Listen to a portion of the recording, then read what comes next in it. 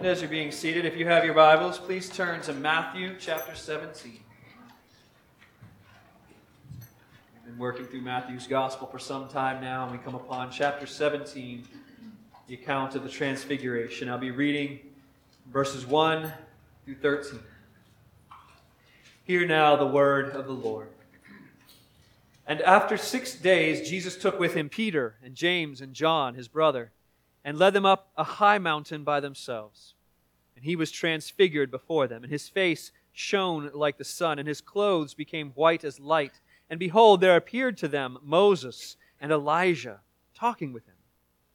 And Peter said to Jesus, Lord, it's good that we are here. If you wish, I will make 3 tents here, one for you, and one for Moses, and one for Elijah. He was still speaking when, behold, a bright cloud overshadowed them. And a voice from the cloud said, This is my beloved Son, with whom I am well pleased. Listen to him. When the disciples heard this, they fell on their faces and were terrified. But Jesus came and touched them, saying, Rise, and have no fear. And when they lifted up their eyes, they saw no one but Jesus only. And as they were coming down the mountain, Jesus commanded them, Tell no one the vision, until the Son of Man is raised from the dead. The disciples asked him, Then why do the scribes say that Elijah must come? He answered, Elijah does come, and he will restore all things. But I tell you that Elijah has already come. And they did not recognize him, but did to him whatever they pleased. So also the Son of Man will certainly suffer at their hands. Then the disciples understood that he was speaking to them of John the Baptist. This is the word of the Lord. A friend of mine recently shared with me a story of how he and his wife went to a restaurant, one of several successful restaurants in a chain of restaurants in his area. And during their meal, someone walked up to the table and asked about their meal and asked if they'd tried a certain dish. And his wife, said, no, we didn't, but she politely refused. And my friend leaned in and said, we'll have 2. And the gentleman walked away, and my friend leaned to his wife and said, when the owner of 6 restaurants recommends you try a dish, you order it. You see, he knew who he was speaking to. She had no idea who they were talking to. Have you ever been in that situation where you're talking to someone and don't even realize who it is you're speaking to? Or maybe you've been on the other side of it, and someone is trying to explain to you something that is well within your area of expertise. It's almost like listening to little children try to explain what their parents do. And my mommy just sends emails all day. Your mom's a lawyer. She does a lot more than email. My dad fixes toilets. He's a contractor. Okay, there might be some truth in what you see and what you say, but you don't get the big picture. Likewise, Jesus' disciples, and often us as well, we get a little bit of the big picture, but we don't see the whole thing.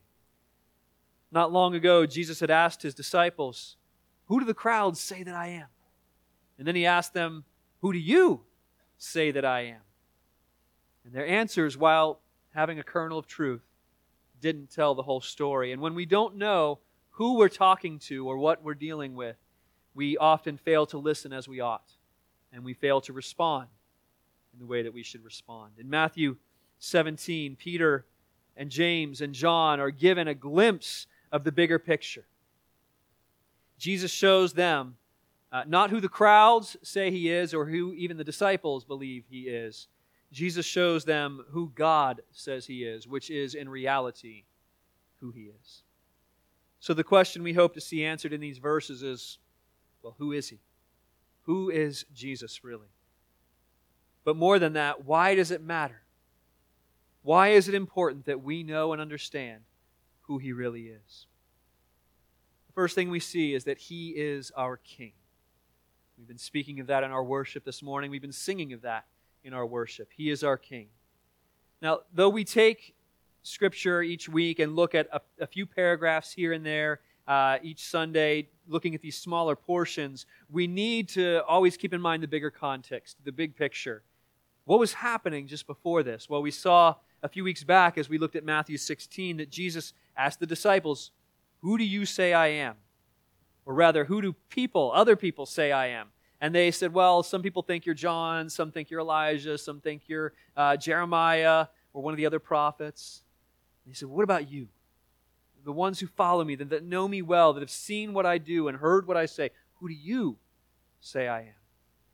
And at that time, Peter's eyes were opened and given insight by the Holy Spirit. He said, you're the Christ. You are the Messiah, the Son of God, the long-awaited salvation, the ruler of God's people that we've been waiting for. And Jesus says, yes, you're right. And I'm going to build my church. And it will be so strong that even death and hell will not defeat it. But first, in order to do that, he says in chapter 16, verse 21, from that time he began to show his disciples that he must go to Jerusalem. And he must suffer many things from the elders and chief priests and scribes. And he must be killed and on the third day be raised. Jesus was going to suffer and be put to death. Now, what kind of kingdom is that? If Jesus is the king, what kind of kingdom has a dead king? But it gets worse.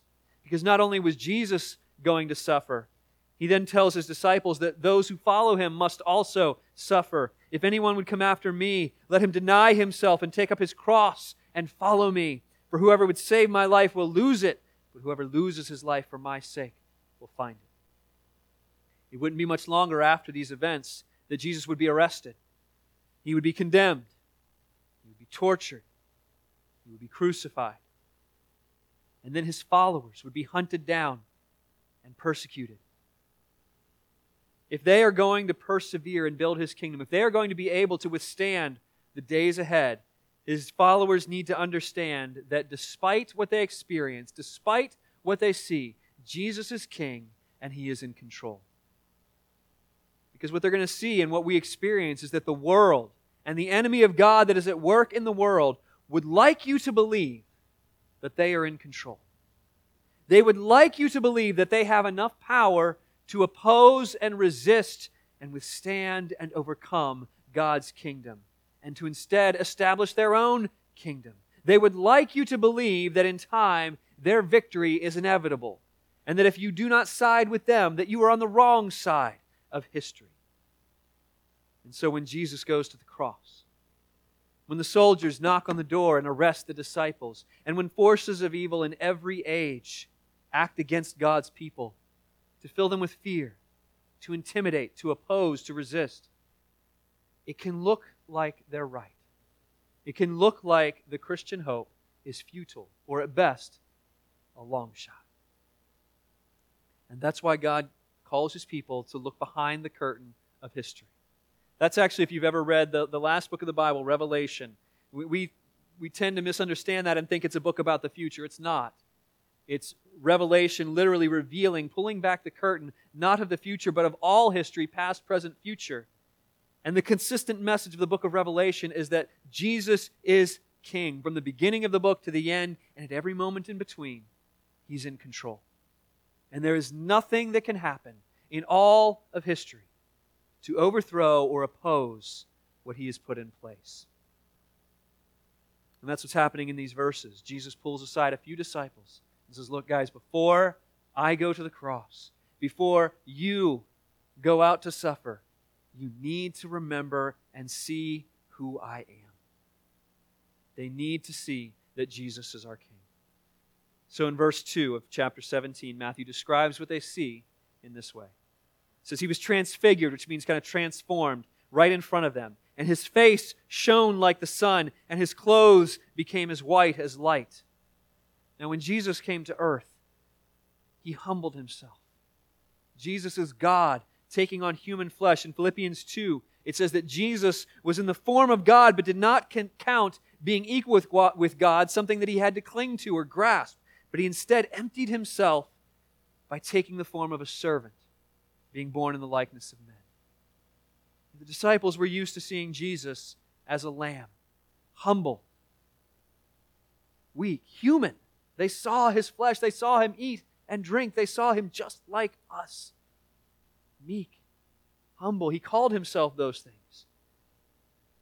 But as the Christian poet and hip-hop artist, The Ambassador, puts it, man is used to seeing Jesus in his lambness. But what they don't understand is this lamb is running every single planet. You see, we are familiar with Jesus in his humility, but we neglect to see his power. The lamb is also a lion. Jesus is a lion. That's what John would later describe in Revelation 1. John, who was there in Matthew 17 and saw Jesus revealed in this way, saw him again. And in Revelation 1 describes it this way, that he was one like a son of man, clothed with a long robe and with a golden sash around his chest. The hairs of his head were white like white wool, like snow, and his eyes were like flames of fire. His feet were like burnished bronze refined in a furnace, and his voice was like the roar of many waters. In his right hand he held 7 stars, and from his mouth came a sharp two-edged sword, and his face was like the sun, shining in full strength. You see that John's trying to put together words and images to describe how radiant and amazing the glory of Jesus is. That sounds like the Jesus on the mountain, right? Shining. But many people can shine and wear white, even in Scripture. Even sometimes angels glow and look white and bright to those they appear to in Scripture. That's not what makes Jesus a king. What reveals Jesus as a king in these verses is verse 5. When it says, a bright cloud overshadowed them, and a voice from the cloud said, "This is my beloved Son with whom I am well pleased.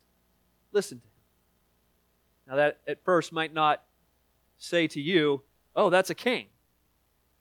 But about a year ago, as we were in Matthew chapter 3, we saw the baptism of Jesus. And in chapter 3, verse 17, we saw what happened there. That when Jesus was baptized, a voice from heaven said, "This is my beloved Son, with whom I am well pleased." Same language. Same language as we see here in Matthew 17. And when we looked at that story, I shared with you how those are not just the words of a proud father pointing out his child that he is so proud of, the way I do. And some of you are sick of hearing me talk about my children and how awesome they are and the great things they do. Look at my son. Look at my daughter. This is my child. I'm so proud of them. And that's great, but that's not what God is saying here. When He says, "This is my Son with whom I'm well pleased." As we looked at the story of Jesus' baptism, we saw that phrase is the story of a coronation. It is a king in Israel receiving his crown. It is the language taken from Psalm 2. Psalm 2, verses 6 and 8. The Lord says, "I have set my king on Zion, my holy hill." And then the king says, I will tell of the decree. The Lord said to me, "You are my son. Today I have begotten you. Ask of me, and I will make the nations your heritage, and the ends of the earth your possession." An Israelite hearing those words, "This is my son." The Lord saying, "This is my son," is hearing, the Lord has set up His king here. This is our king. And so to the disciples facing a difficult future, to the people of God in a world that rejects the king and rejects His kingdom, the message we have here is that Jesus is king. He is in control. Though in the days ahead, unspeakable things will happen, and it will seem like evil has won, and the enemy will triumph over the grave of God's anointed one, He is still king. He is still in control. And so to us, when we are fearful, when we are frustrated by a world around us, God invites us to look behind the curtain of history and to see what is the real story. People of God today, the church, brothers and sisters, I imagine that many of you, like me, many of us at times are frightened. We are frustrated. Many of you feel powerless in the face of a hostile world, a world that sets itself against God and His anointed one. It's not on the slides, Randy, but Psalm 2. Do you know how Psalm 2 begins? It says, "Why do the nations rage? Why do they plot together and set themselves up against the Lord and His anointed one?" Does it ever feel like that to you? Does it ever feel like the nations are raging against God and the leaders of the earth are setting themselves up against God and His anointed one and His people? And do you know what the psalm goes on to say that the Lord does in response? The one enthroned in heaven laughs. He laughs. And He says, "Look, I have set my king in Zion. This is my son. I will give the nations to him." That is the message we need as God's people. When we are fearful, when we are frustrated, when everything seems spiraling beyond control, the one in heaven laughs and says, no, my king is on His throne. Amen. Yes, you can amen that. That's all right. J.B. Phillips, the author, wrote a book about a century or so ago. I bought it based on the title alone. Your God is too small. Your God is too small. And he goes on to describe what we need to hear, which is that for many of us as Christians, we worship a God of infinite power, a God of absolute control, and we live as if it's all up to us. Brothers and sisters, your God might be too small. And what we have here at the Mount of Transfiguration is just a peek at a glimpse of the glory of the one who is in control of all things. What would your prayers look like if that was the God you had in mind? If you saw Jesus as He is on the throne? What room is there for fear? What room is there for feeling the pressure of needing to take care of everything in your life? When He is in control. He is our King. He is in control. That He is our victorious King is probably the most significant message of this passage, but there is more. Because He is not just a King, He is also our prophet. The disciples saw more than just Jesus on the mountain. In verse 3, it says, "Behold, there appeared to them Moses and Elijah, talking with Him." Moses and Elijah talking to Jesus. My first question was, why these two? Why not Abraham and David? Why not some of these other figures? Moses and Elijah. Well, some suggest that Moses, being the one who gave the law to Israel, God's law, is associated with the law. And that's consistent with Scripture. And Elijah, being the first of the great school of prophets, Elijah represents the prophets. And if you were a Jew in the day of Jesus, whenever you would say the law and the prophets, you were speaking of all of Scripture. And so here you have a representative of the law and a representative of the prophets speaking to, pointing to, indicating Jesus, which would tell you that Jesus fulfills, completes, upholds all of the law and the prophets. There's probably a lot of truth to that, but I don't think that's the whole story. I don't think that's why Moses and Elijah were there. It could also be Moses and Elijah are both leaders of God's people during critical moments in their history. Moses leading them out of captivity and bondage, which is what God's people wanted, to be led out of bondage. Elijah during a day of great rebellion and apostasy when God's people had turned away. Elijah called them back to faith. Moses and Elijah, men who had encounters with God on the mountaintop. As Jesus is there on the mountain with His disciples. Moses met God Himself on the mountaintop as a great cloud, just as here, a great cloud descended and spoke and revealed to Moses such things that when Moses came down from the mountain, his face was shining with reflected glory. Elijah went up to the mountaintop and called the prophets of Baal there to prove the legitimacy of their God. And had 450 prophets crying out and cutting themselves and screaming to their false gods to start a fire to prove they were real.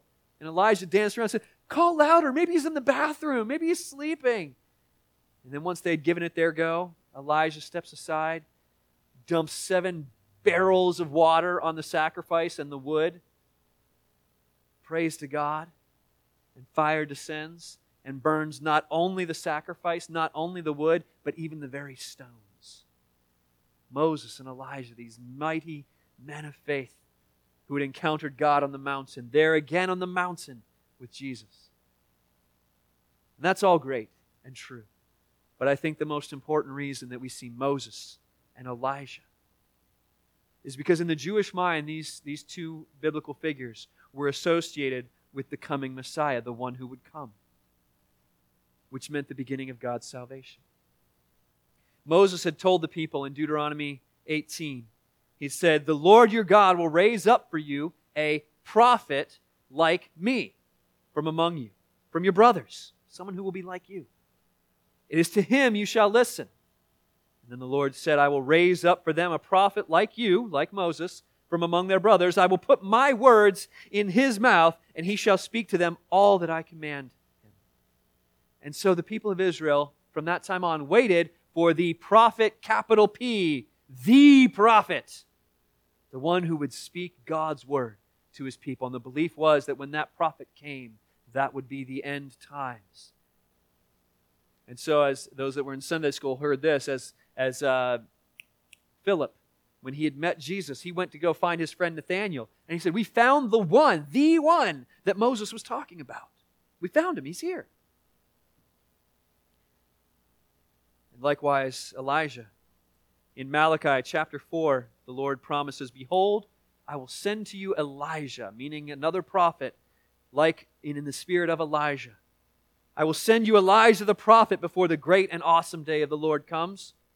And he will turn the hearts of fathers to their children, and the hearts of children to their fathers, lest I come and strike the land with a decree of utter destruction. Some similarities there. Both the prophet that promised through Moses and the coming of Elijah were meant to communicate the word of the Lord. And they came with a warning that if that word was not heeded, there would be destruction. And so we have Moses and Elijah. These two men whose appearance indicates that the end is here.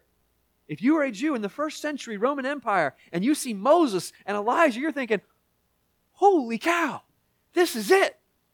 This is the end. This is what we've been waiting for. The prophet, the one who would speak to us God's word, the one who would lead us out of bondage, just as Moses had done.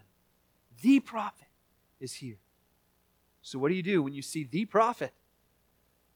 He tells you what to do in verse 5. This is my beloved Son with whom I am well pleased. Listen to him. Listen to him.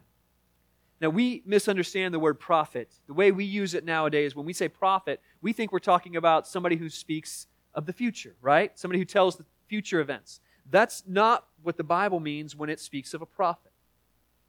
A prophet is not somebody who tells the future. A prophet is someone who speaks God's word to God's people. Now, at times, they would speak of what was coming, but overall, they were speaking God's words to the people. And what are we called to do? We are called to listen. Not just to those who literally sit before Jesus and hear his words from his voice, but even to us today. The same command applies. In Hebrews chapter 1, verses 1 and 2, the author writes, long ago, in many times and in many different ways, God spoke to our fathers by the prophets. But in these last days, and we now still are in these last days, he has spoken to us by his Son. You catch the implication of that? There is nothing after the revelation that comes through Jesus. No new word from God, no new revelation. We listen to him. We listen to what he has given us in Scripture. But we have to make sure that we are listening. You can hear and not listen. Have you ever experienced that? Somebody who was hearing you but not listening to you? I know my wife is saying yes right now. Because I hear her sometimes without listening to her. She will tell me something, and I hear the words, and I know I hear them. And then the next day she says, hey, did you take care of that thing I asked you to do? What? And then I remember, oh yes, I had heard that, but I didn't listen. How do we know that we have listened and not just heard? We know when we obey. Peter did that, remember? Peter heard Jesus saying that the Son of Man, Jesus, must suffer and die. Peter heard that, but he didn't listen. Because what did he do? He pulled Jesus aside and said, no, Jesus, it's not going to happen. It's not going to happen. I hear what you're saying, and I've got a different plan. He heard, but he didn't listen. And he actually does it in this passage too, right there in verse 4. He begins speaking when he should be listening. He says, oh, Lord, it's good that we're here. If you want, I'll make tents for you. Let me set up some tents for you and Moses and Elijah. And he actually gets interrupted. Now you know you're in trouble when God himself interrupts the words you're saying. The Lord interrupts him in verse 5 and says, Peter, this is my son. Listen to him. Listen. Now, how many times do we do that, though? How many times do we start talking or start planning or start worrying or start problem solving without having first taken the time to listen, to seek God's wisdom on the matter, to go to his word, to understand his will better? We know we're listening and not just hearing when we obey what he says. He is our prophet. Listen to him. So Jesus, who is he? He is our king. He is our prophet. But lastly, we see that he is our priest. A priest's job is to represent people before God. and in doing so to offer the sacrifices that God requires. The author of Hebrews, again, points this out many places in the book of Hebrews. Here's one of them in Hebrews 9:26.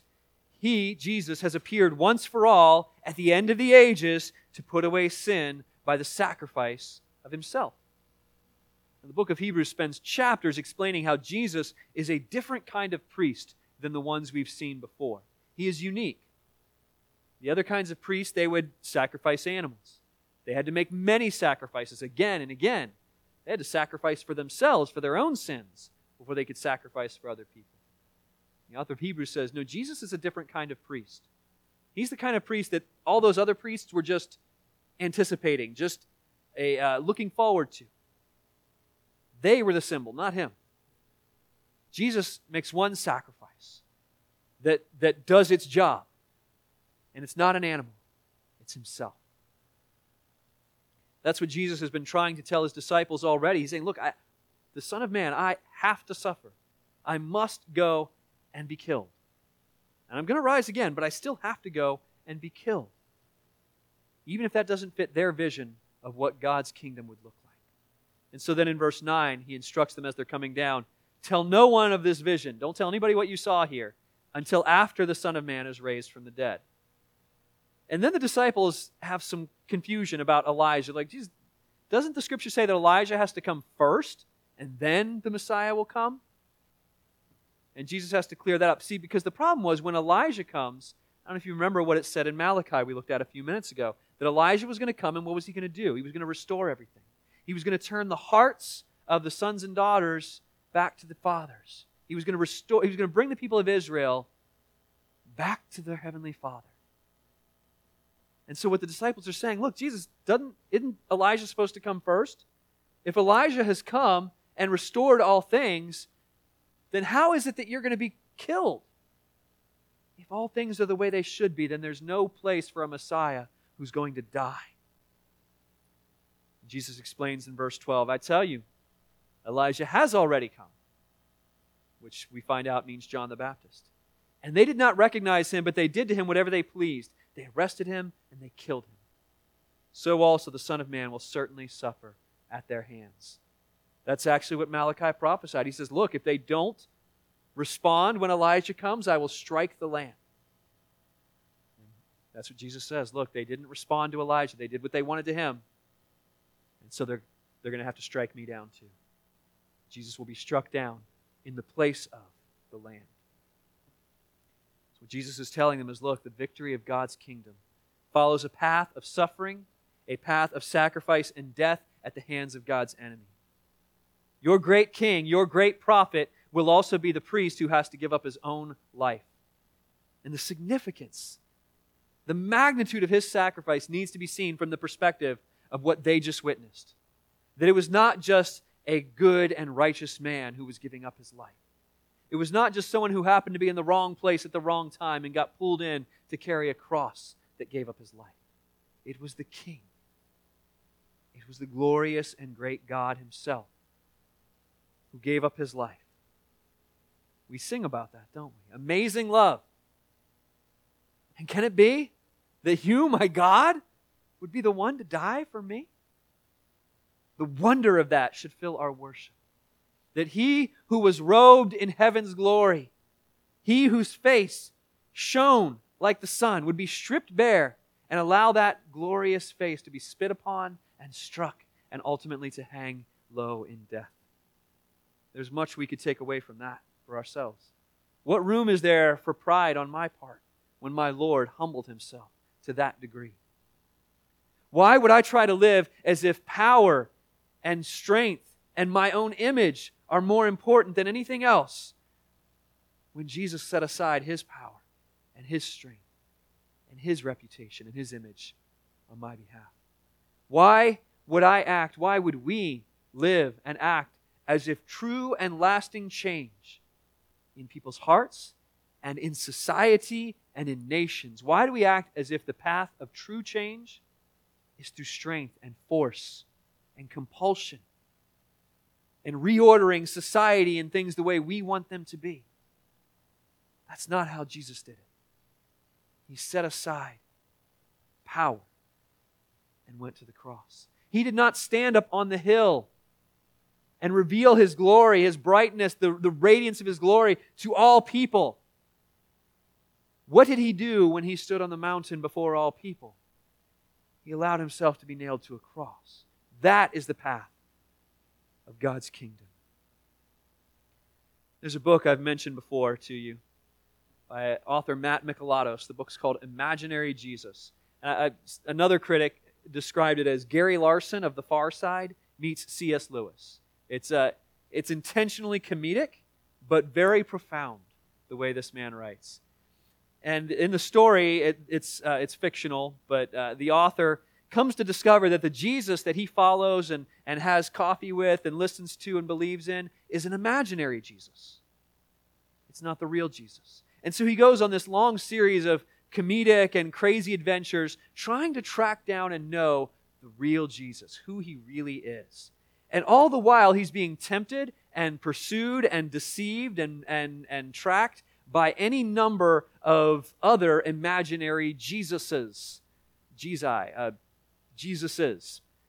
He meets patriotic Jesus. He meets men's retreat Jesus. He meets hippie Jesus. He meets King James only Jesus. He meets all the different Jesuses that are out there. Each of them having perhaps a glimpse or a kernel or even a large portion of the truth. But none of them is who Jesus really is. And what he's trying to do through comedy is drive home the point that very often we build our lives and our worship around an imaginary Jesus. A Jesus that has a degree of truth, but because it is not the whole picture, is therefore not true. And the ones who construct those false Jesuses, that's us. We are the ones who make the imaginary Jesus. The disciples, the crowds, they all had a Jesus that they wanted to see. A Jesus that would lead them to military victory. A Jesus that would lead them to political power. A Jesus who would heal and restore, but not challenge or convict. Certainly not a Jesus who would suffer. But the real Jesus, the one worth following, is the Jesus as He reveals Himself. The one He shows Himself to be. Who does He say He is? Not who do they say He is. Not who do you say He is. Because you and I will get it wrong. Who does He say He is? He is the King.